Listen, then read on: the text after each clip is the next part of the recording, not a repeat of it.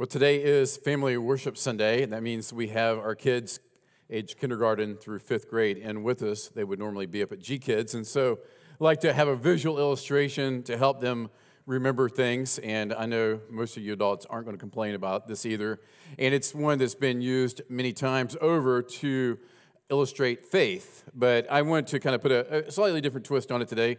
So Connor's going to help me. Come up here, Connor, real quick.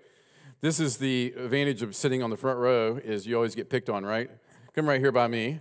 All right, so you know what's going on, right? We kind of prepped you on that. So we're going to do the old trust fall, okay?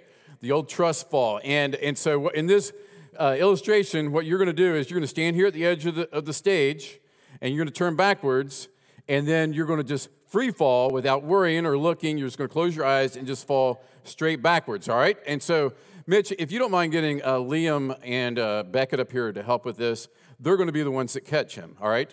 They didn't know they were going to do this. All right, so who did you think? Right here, guys, right here. So what were you told? Who was going to catch you? You. Yeah, exactly.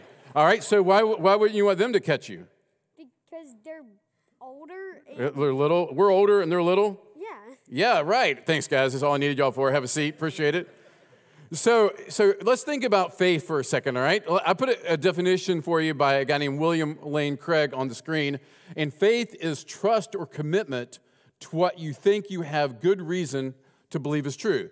It's putting your trust in something that you believe that it's true, and you're going to give yourself to that. So as we say, we're building our lives on the firm foundation of Jesus. We're building our life on Jesus because we have learned to trust him. So just like Connor would not free fall into Liam and Beckett's arms because he doesn't have good reason to think that they would be there, at least properly. They would try their best, but not to support him and to catch him the way that they should. But enter his dad, Jerry, and myself.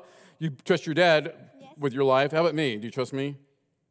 A little bit. Kind of, okay. All right, cool. All right, so your dad, we'll let him do most of the heavy lifting here. All right, and I'll just help out a little bit. So all you're going to do, Connor, is look straight ahead, close your eyes, and just fall straight back into our arms, okay? All right, I'll say go. Ready? Go. All right, that wasn't bad, was it? No, that was terrifying. Thanks, Connor. Appreciate it. Give him a hand. And so I want you to think about faith in that way. I want you to think about faith as Jesus today gives reasons why you should have confidence in him in order to build your life upon him, what your definition in your head is faith. Because there's a lot of misunderstandings about faith out there.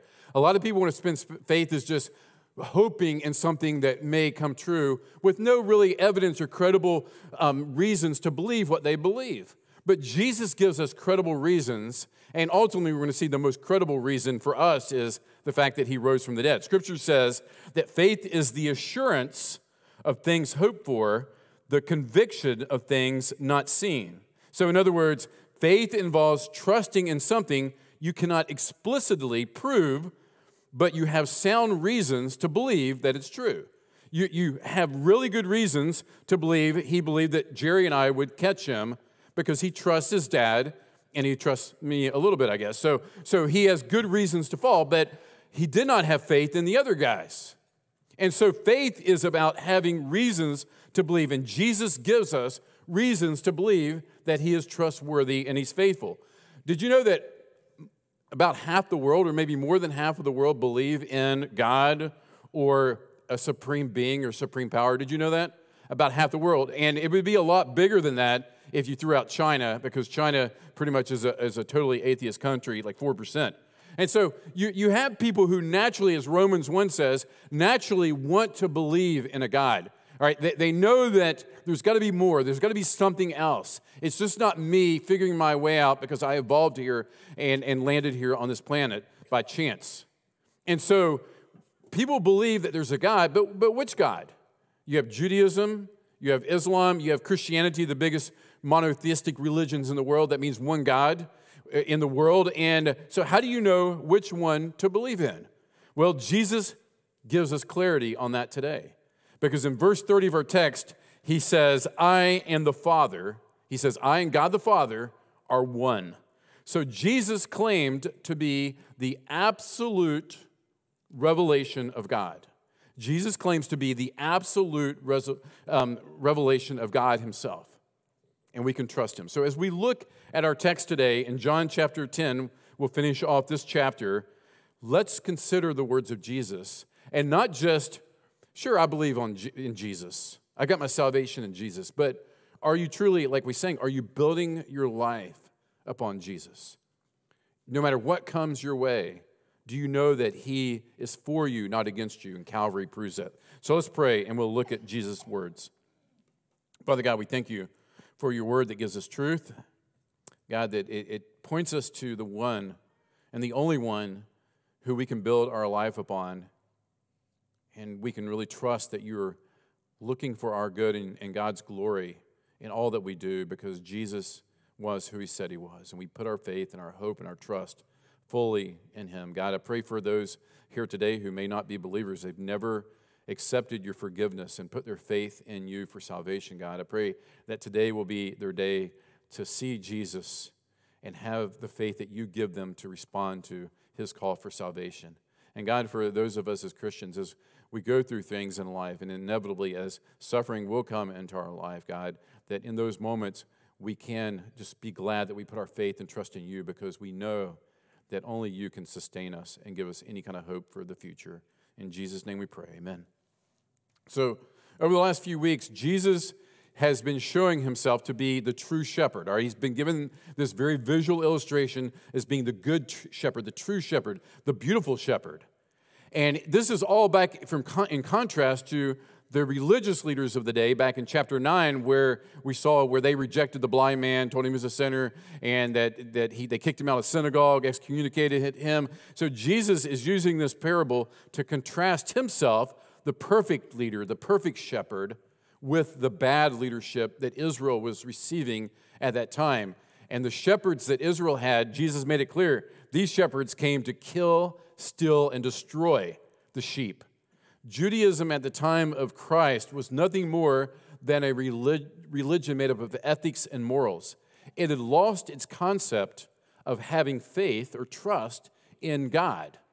And so God made it clear all the way back in Genesis 14 in the foundational material that the Jews believed to be the root of Judaism, their truth. God made it clear how he accepts people. Genesis 15:6 says, Abram believed the Lord, and it was counted to him as righteousness. It was counted to him as righteousness because he believed the Lord. And so God despises work systems. In first century Judaism looked to the law, the commandments, the sacrifices, circumcision, the feast, and they came to this conclusion: the meticulous external obedience to the law is the basis for God accepting us. The meticulous obedience to all these things, that's how God accepts us. And so they stacked their traditions on top of God's laws just to be sure that they were keeping the rules, and they elevated the rules over faith. And so what was missing was the fact that these rules, everything that happened was to point them to God, that they were to see that God is the great reward, not their self-righteousness from obeying and keeping these things. And so that is not at all to say that obedience isn't important. In fact, the nature of true faith, if you truly have faith, the nature of true faith begins to work and to obey and to keep God's commands and want to please God through obedience. So faith and works are not at odds with one another in any way, shape, or form. Works are the byproduct of true faith. And so the religious system of Jesus' day, they just heaped this impossible burden upon the people. And these people were broken. In Jesus' words, he says to them, "Come to me, all you are weary and burdened, and I'll give you rest." He says, "Take my yoke upon you and learn from me, for I am gentle and humble in heart, and you will find rest. Rest for your souls. For my yoke is easy and my burden is light." So Jesus is confronting this system that kept piling on to people and burdening and weighing down people, and they were missing God in their attempts to earn this righteousness through their efforts and through their works, and the people just were at the end. They could not do it. They couldn't keep up. And Jesus shows up on the scene. He says, "Come to me." And so when their long-awaited Messiah finally came, the religious leaders in Jesus' day were too blinded by their own self-righteousness to even recognize who Jesus was. So Jesus declares himself boldly to them in verse 30 of our text, I and the Father are one. We're one. We are one. And what do? They don't listen to him, that's for sure. They go crazy. Verse 31, they picked up stones again to stone him. All right? They pick up stones. They want to put him to death. This is the ultimate blasphemy that he would be claiming to be equal with God the Father. More on that in a minute. But I want to look at this statement for a second from our own help and our own need to understand theology in this statement. The fact that Jesus makes this statement is incredibly important. It's a critical statement regarding his deity, who he was God, and the nature of God himself. He says, I and my Father. So in that statement, he reveals that the Father and the Son are not the same person. The Father and the Son, not the same person, but he says, I and the Father are one, which shows that the Father and the Son are equal in nature. They're equal in nature. So to put it in a really succinct manner, it is one God, but distinct in his person. One God, but distinct in his person. Now, everybody doesn't believe that. In fact, in the church history, there's been people who come along who say things and try to create a theology that disagrees with that. There was a guy named Arius in the 4th century. He was a priest, and he denied the deity of Jesus, believing that Jesus was created by God as the first act of creation. And his belief system, which was later referred to as Arianism, was denounced by the church as a false doctrine. So you would think way back in the 4th century, this was settled, no more debate over this, but still today, this is still under fire, Jesus' deity and who he was. And look, I'm all about confronting Christianity where we divide and go to war over things that aren't essential and aren't important. The church just has a way of killing our own wounded, attacking our own people, seeing other churches and other people of faith who really, truly believe that Jesus is the way, the truth, and the life. Nobody comes to the Father but through him, and it's by grace alone, through faith alone, in Christ alone, that we some way go to war against these people over preferences. And so I want to warn us never to do that. But when it comes to the person and nature of Jesus Christ, this is an issue that isn't petty at all. It's an issue to go to war over. It's the bullseye issue, so to speak, that we must agree on to have fellowship as Christians. And I hate to call out names of denominations or religions, but the Jehovah's Witnesses and Mormons today still have a form of Arianism. They don't accept the deity of Jesus in the terms that Orthodox Christianity over the years has accepted it to be. And so that's why there's still this struggle in America, and there should be, because a lot of times Mormons and Jehovah's Witnesses, although outstanding people, moral people, yet still are on a critical issue, they are unwilling to accept sound doctrine and Orthodox faith. So you can absolutely be friends. They're great people. Be friends with people. But we can't have biblical fellowship. And in our day and age, that's looked at as very rude and arrogant and proud. It's like, who do you to say that you have it right? Well, 2,000 years of church history says that this is the right way to see Jesus and his deity. So this is not thinking we're superior. It's knowing what the Scripture says, what Jesus says, and standing firm on that, knowing you can have biblical fellowship. And when I say biblical fellowship, that means that you sharpen and help and encourage and be part of one another's lives in a way that you're shaping each other to be more like Jesus Christ. That's what I mean by you cannot have biblical fellowship in that way, but you can definitely be friends. And so Jesus makes a statement, this incredible, bold, and important statement, and the Jews respond by picking up stones to stone him. Now, look, you haven't studied this out. A few of you maybe read this ahead of time, but you may not realize that even among, in our day, among biblical scholars, that Jesus has said, like, he never claimed to be God. Jesus never claimed to be the Messiah. We talked about that a little bit last week. Look, there's no mistake here. Jesus made it clear that he was claiming to be God. Otherwise, these religious leaders would not have responded the way that they responded in this hostility. They knew exactly what Jesus was saying. And so he was saying that he was equal with God the Father, and that is why they reacted as they did. Verse 32, Jesus answers them as they're reaching and looking in their temple grounds. They're looking for stones to throw at Jesus. And you think, why would there be stones there? Well, Herod's temple, as we call it, was under construction at this time. I'm sure there was construction material laying around. They went for it. Jesus answers them and says, I have shown you many good works from the Father. For which of them are you going to stone me? So Jesus is saying he's offered many demonstrations of proof regarding his identity and his intentions. He's shown again and again that he works in conjunction with his Father. But they refuse to even consider his works, the miracles that he's done, because in their mind there's no possibility, there's no way that Jesus could be who he claimed to be. Back when our kids were little, and pick on Harrison, I think it was Harrison, but they were probably all guilty of this. This is where pastors' kids love the sermon, I'll just let you know. When he was a little guy, like 2, 3, 4, I remember he thought that if he covered his eyes, that we couldn't see him. Anybody remember that with your kids? That like they think because that stage they're in, they cover up and they can't see, that you can't see them. Now, that was funny, and I thought it was interesting, and I was like, is my kid the only one that does that, right? And interestingly enough, I went to research this out, and in 2022, the University of Cambridge did a study on this very thing, because many of the children, they actually felt that they were hidden as long as they didn't even make eye contact with the researcher who was doing the study. So if they didn't make eye contact, they looked away, then that person could not see them, and that's the way that kids think, all right? And so they think that if as long as you don't see me and I don't see you, then we don't see each other, right?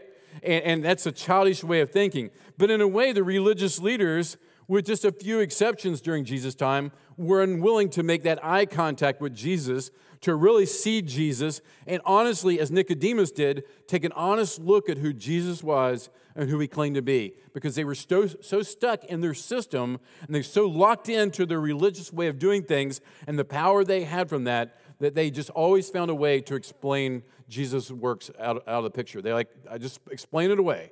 He's got to be a demon. He's got to be controlled by a demon. There's something going on here other than what we're seeing. So they just explained it away. They weren't willing to see Jesus and to really acknowledge the possibility that he really might be one with the Father.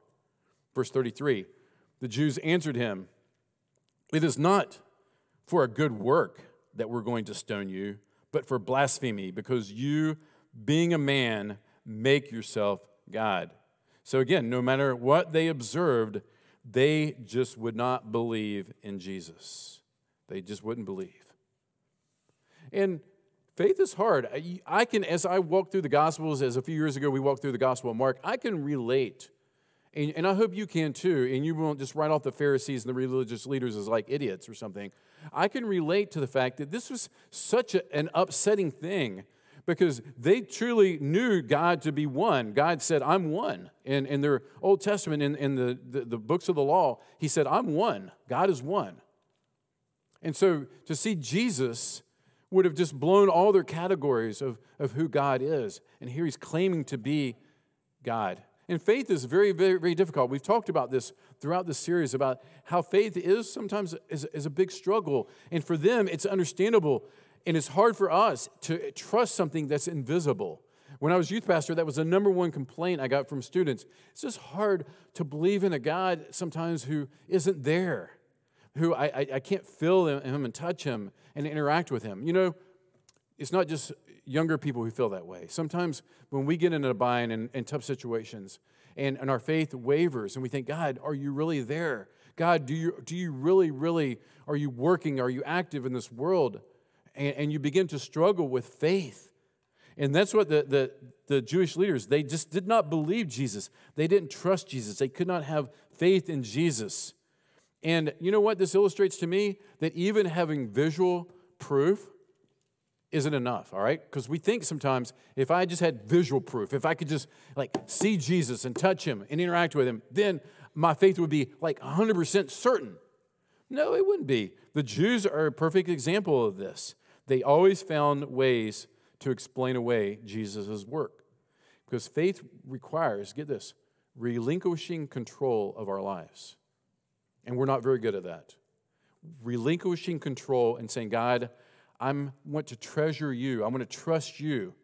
I want to exalt you in my life and make you central, not myself. And that's very, very hard to do. So God is asking us to treasure what we can't see more than what we can. And that's difficult. I read a great quote by John MacArthur this last week. He says this, he says, faith is the ability to take what is in the future and give it present substance. Faith is the ability to take what is in the future and give it present substance. And he goes on to illustrate that we do this all the time, okay? We have a vacation that we're looking forward to. And when the day's rough at work tomorrow on a Monday morning, you think about the future vacation and where you're going, and you think how great it's going to be. And in that moment, you find some sense of satisfaction, some peace in that anticipation of the future. Or maybe that it's just getting to the weekend. If I can just make it to the weekend, then it's going to be okay, right? And so we're anticipating something in the future, and it gives current substance to the moment that we're dealing with. This was illustrated, and I was meeting with some guys the other day, and one of them mentioned Pavlov's dog. And I said, I already had that in my notes to say, Pavlov's dog. You remember this study in psychology where they would give the dogs a treat, and the dogs would come running, and they would give the dogs, and the dogs got in this pattern where as soon as they opened the treats or gave the treats, the dogs would come salivating and come and get the food. Well, then they began to ring the bell or do something to call the dogs, but there would be no treat, no reward at the end. And what would the dogs do? They would still be salivating because in their minds they were like, okay, guys, the food's coming, right? It's coming, so we're excited in the moment. Look, we're thrilled about this. And so that's what faith, the way it kind of operates, is that we know that God is in control. And we know Jesus died and was buried and rose again. And we bank our trust and hope on that historical truth and reality, even when the moment is full of struggle and disappointment and difficulty. Because God is going to do what he says he's going to do. And by faith, life is more meaningful because we bank on the promises of Jesus. And so living by faith in the future promises of God is critical to that abundant life that Jesus promised. And you won't experience the abundant life that Jesus promised. And some of you may be sitting here today like, I've tried Christianity, I've been involved in church for a while, and life is not any better whatsoever. Are you banking on the future promises of the Scripture? When Jesus says, I'm with you always, even to the end of the world, does that thought resonate in your mind in those moments when things are difficult and life's hard? That I go to prepare a place for you. And if I go away, I'm coming again to take you with me.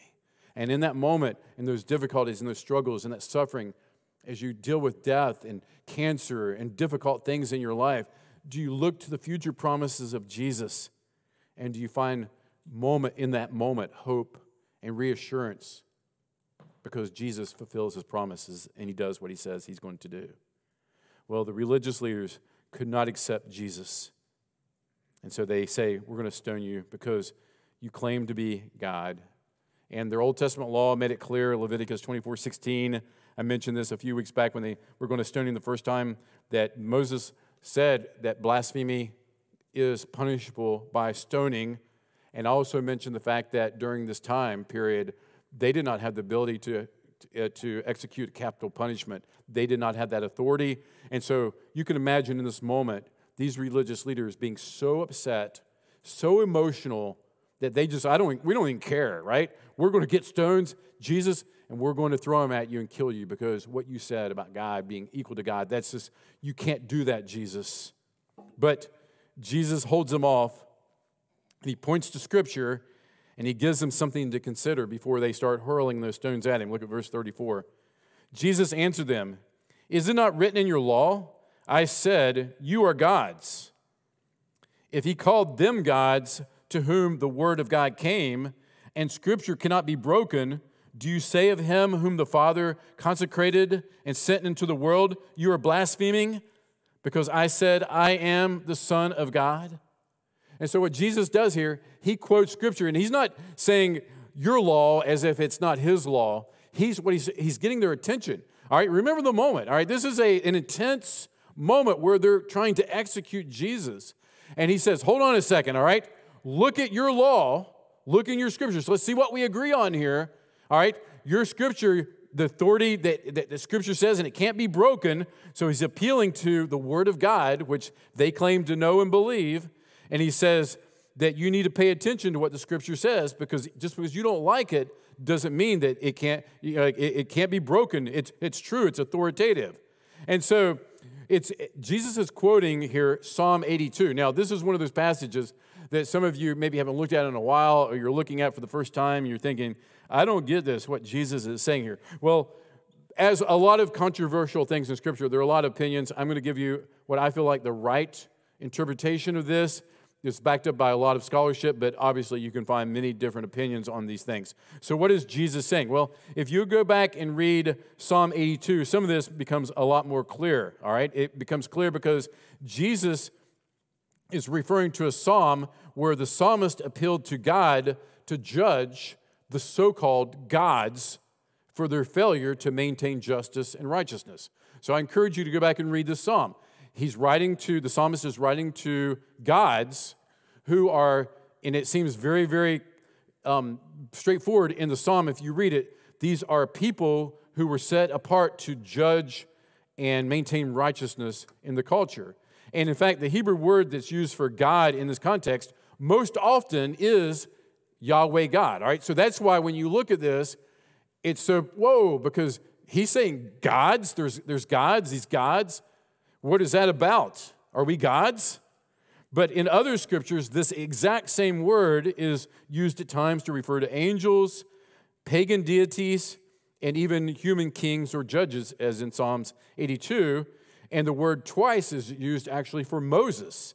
And so we see that it's clear from the context that the gods are the men whom God appointed to rule and judge the people. So the point of Psalm 82 is that earthly judges must act with impartiality and true justice, because even judges, even those who are gods or rulers or authorities, they're going to be judged by the ultimate judge, God himself.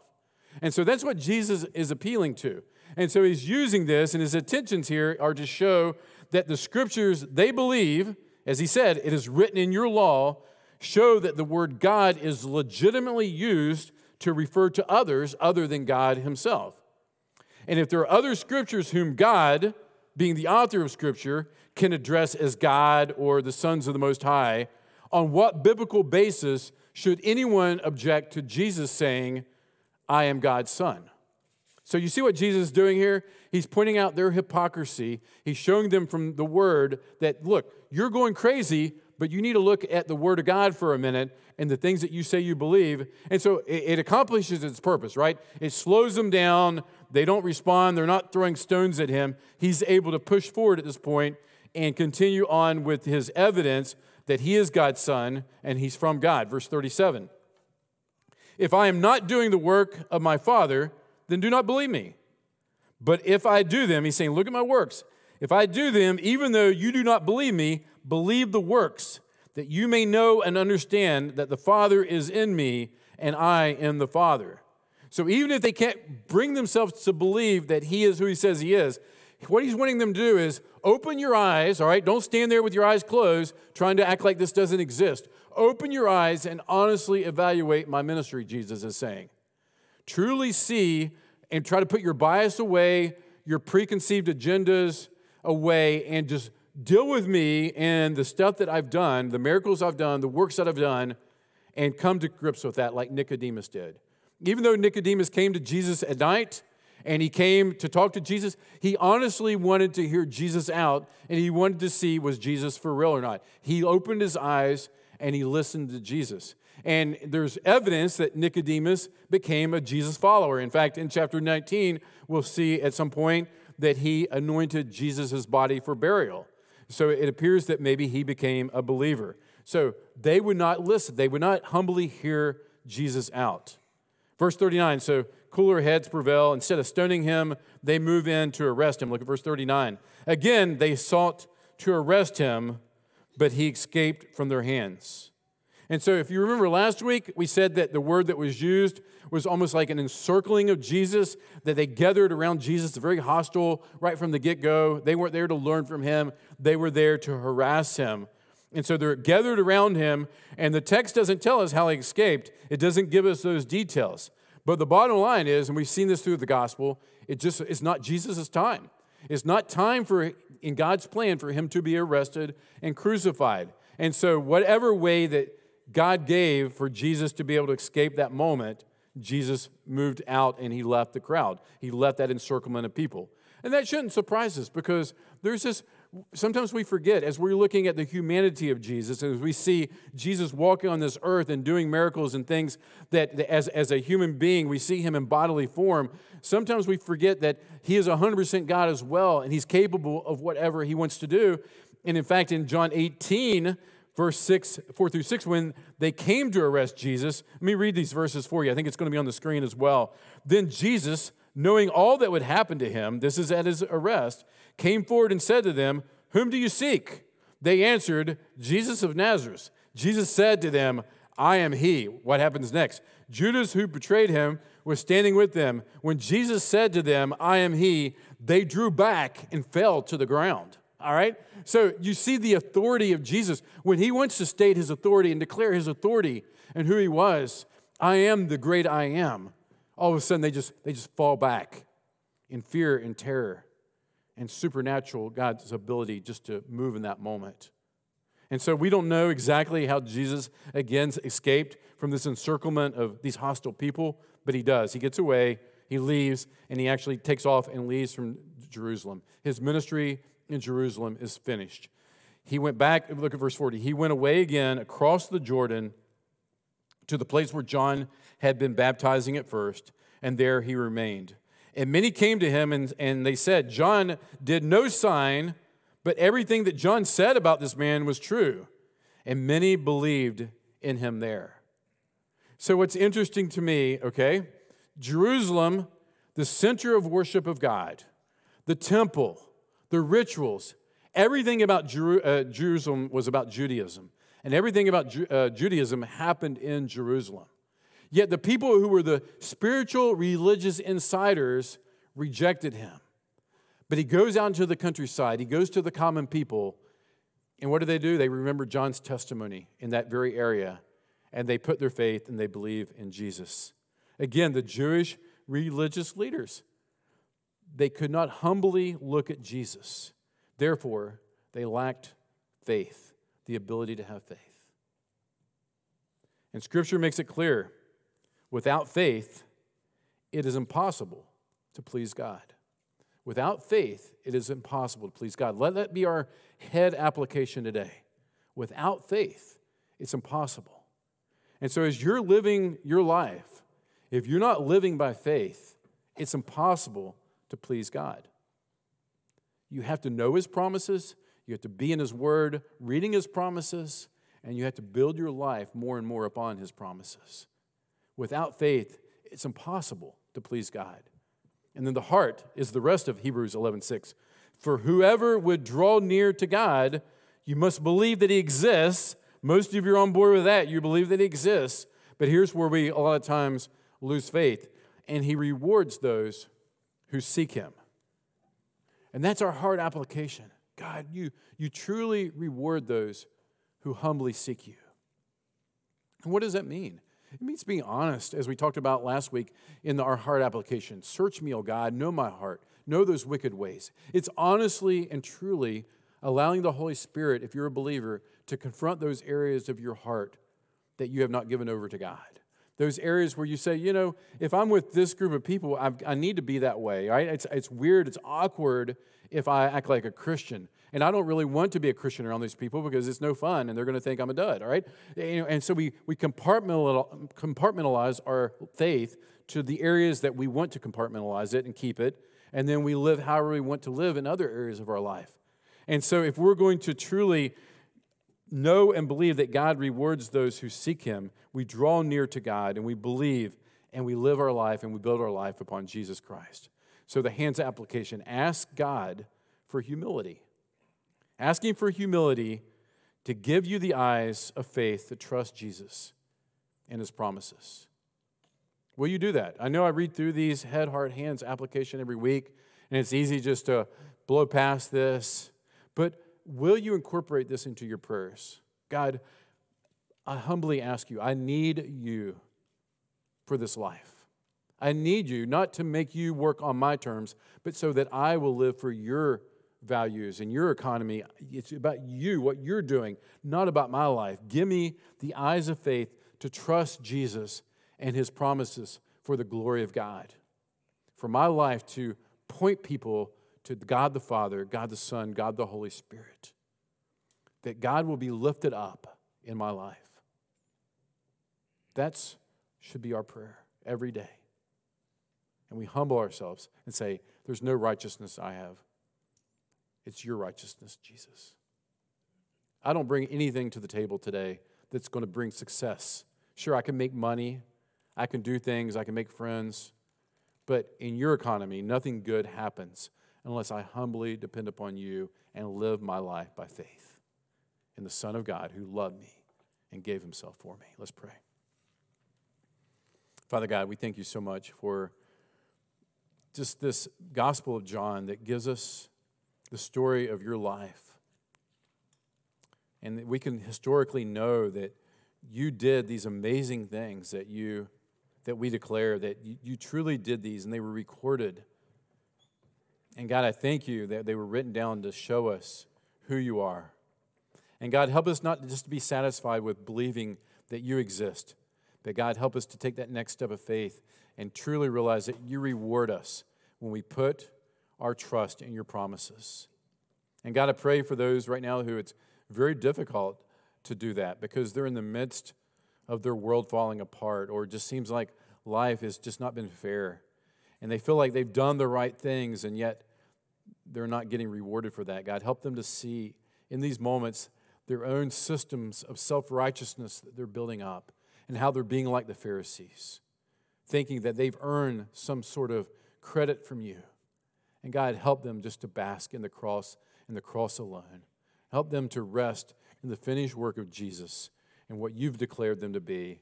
And as a result, help them to live with confidence in the moment, just taking confidence for the future promises that you've given them and the fulfillment of the things that we can know to be true and find satisfaction and delight even in the moment.